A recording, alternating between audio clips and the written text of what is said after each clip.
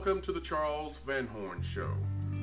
Today is Saturday, July the 4th, and I would like to wish all of you a happy 4th of July weekend. Here's an important question.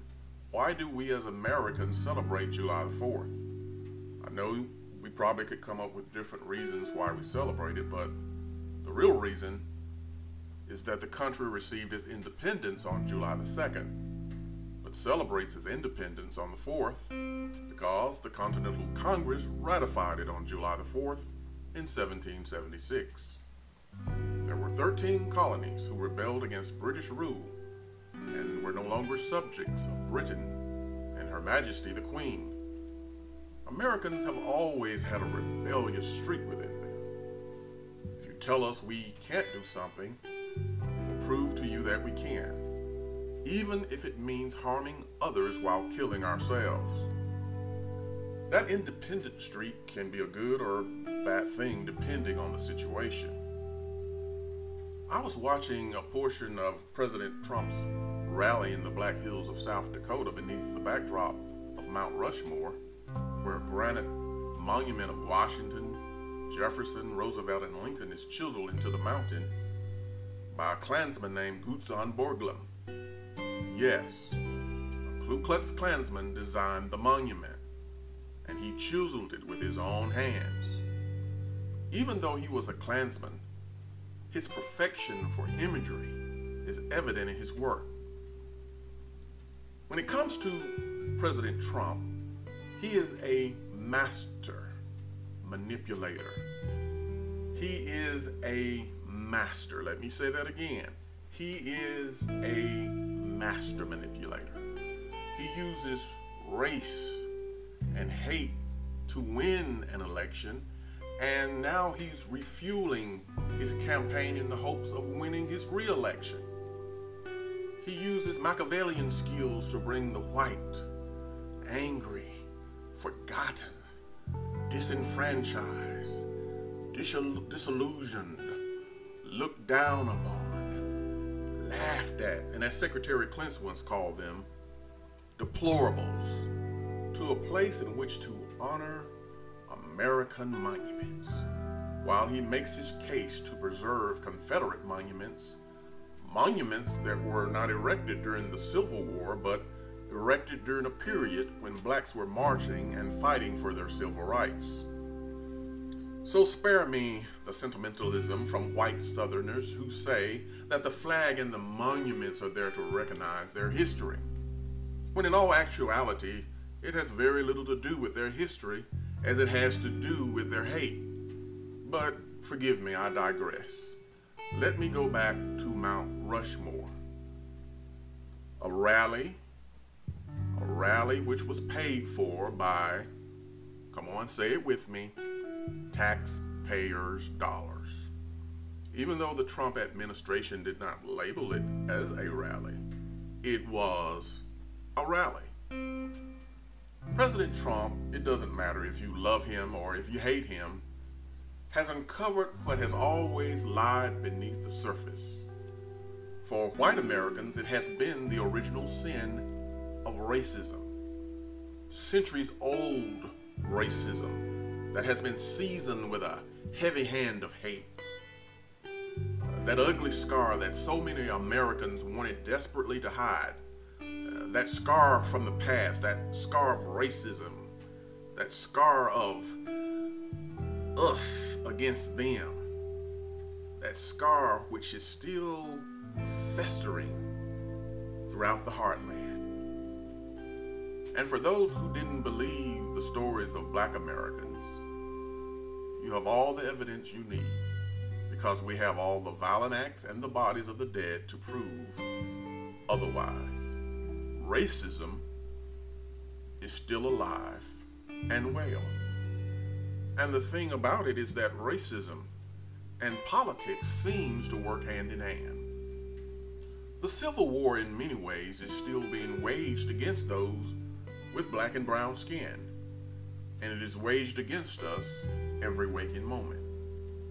You can be arrested walking while black. You can be arrested going to the park while black. You can even be killed for going to the store for Skittles. You can be killed for someone assuming that you were someone else. You can be killed because you look suspicious. There are several reasons black people are in danger. And it has to do with the scars that white people carry with them, the fear that they carry with them, that black people are out to get them. That statement couldn't be further from the truth. Many white people believe that if we gain some sort of power, that we would do to them what they did to us. That's really not in our DNA. We really are a forgiving people, and sometimes we forgive against our better judgment. But as I watched the hate fest in South Dakota, I thought about the indigenous tribes who once lived there. The tribes who fought to protect their land and their way of life from the invading U.S. Army. Now keep in mind, the Army was coming through, clearing a path for the white settlers that were on their way. And they were coming through during a period called the Indian Wars. There was approximately 600,000 indigenous tribes who lost their land and their lives because they were trying to fight for what they believe was theirs. There were several treaties made between the U.S. and the tribes, but the U.S. reneged on many of those treaties because of their quest for gold and for power, believing that the land and everything on it was theirs for the taking.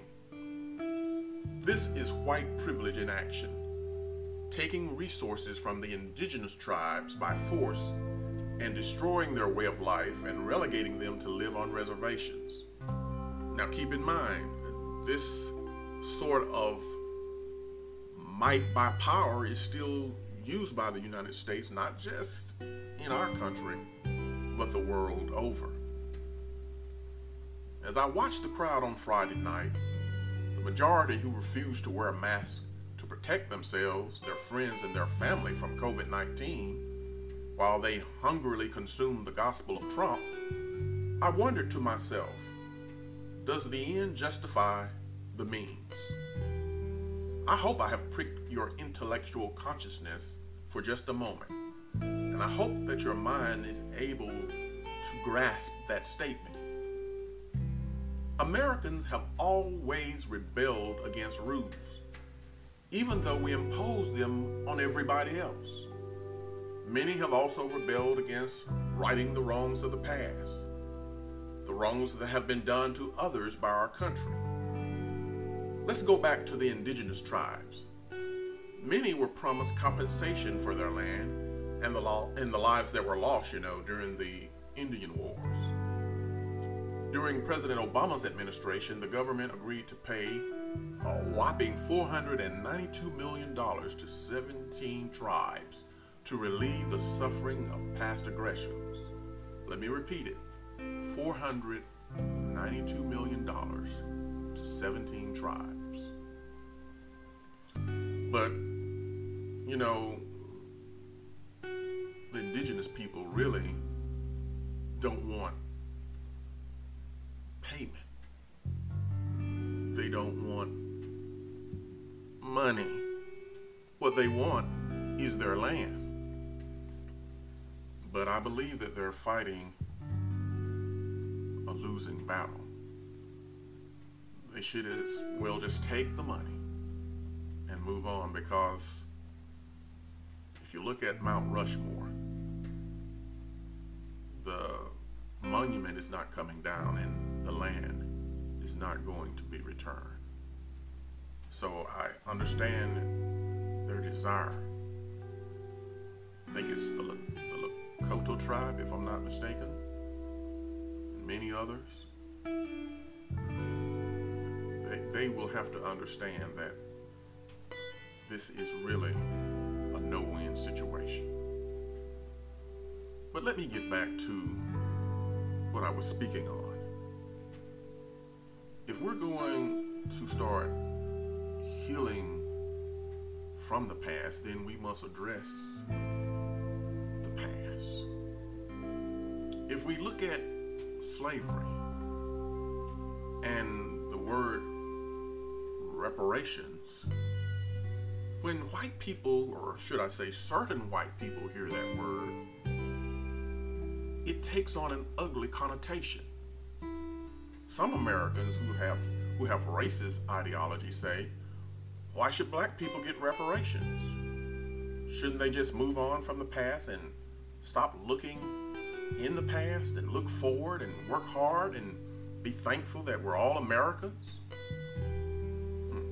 Sounds so sincere, doesn't it? But it is a question that is void of empathy and understanding. Because America has paid reparations to American Japanese who were in internment camps. We don't hardly remember that history, but it happened. Because once again, fear caused the American people to rise up and take Japanese Americans during the World War. I believe it was World War II. They took American Japanese and put them in internment camps because they feared that they were the enemy. America paid reparations to the Aleuts of Alaska. America and the Allies forced Germany to pay reparations to the Jews who survived the Holocaust. But when it comes to righting the wrong for its original sin to black people and their descendants, there is always a huge but. Many white people don't think it's fair for black people to receive reparations. Many people have never heard of Special Field Order number 15, which was issued by General William Sherman, a general in the Union Army. See, it always goes back to the Civil War, where all of this anger and angst arises. Because many people are still pouting and still fuming that their ancestors lost that war. So let me break it down so that you, my listeners, can understand.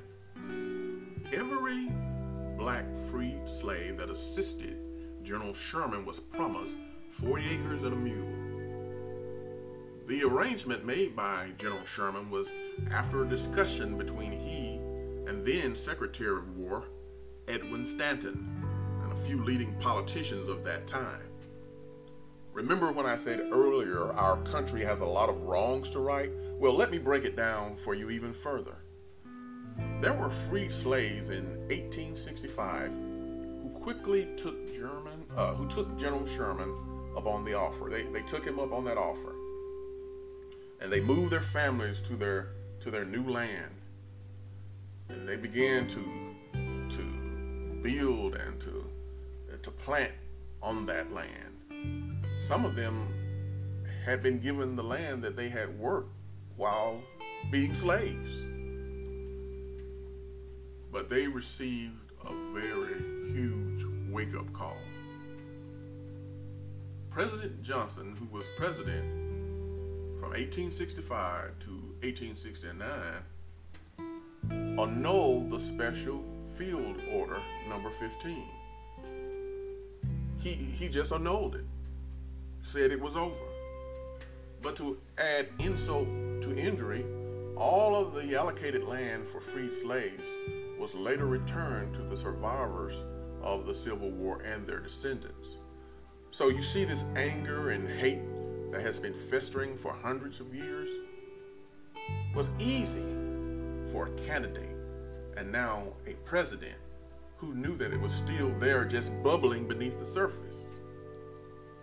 He knew what to tap into. He knew who to address in his speech and in his messages and in his tweets.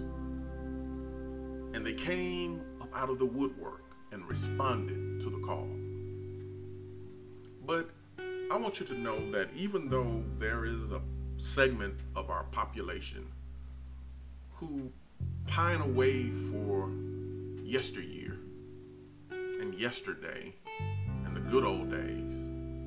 It is up to Americans of goodwill, of all nationalities, who identify themselves as patriots, who honor their flag and their country, to stand up against the cantankerous minority and show them by voting, marching, and demanding better from our government. We demand equality for all. We cannot just have privilege for the few and inequality for the many. We must let them know that we, the vocal majority, will not be silent, and that we will not go quietly into that good night. We are here. We're here to stay, and we will remain steadfast and unmovable. I would like to thank you once again for listening to my podcast. Please follow me on Facebook and on Twitter. You can listen to this podcast on Spotify, iHeartRadio, and also on YouTube. If you'd like to subscribe to my show on YouTube, please hit the subscribe button, and also feel free to leave your comments. So until next time, stay safe, stay informed, and keep fighting for equality.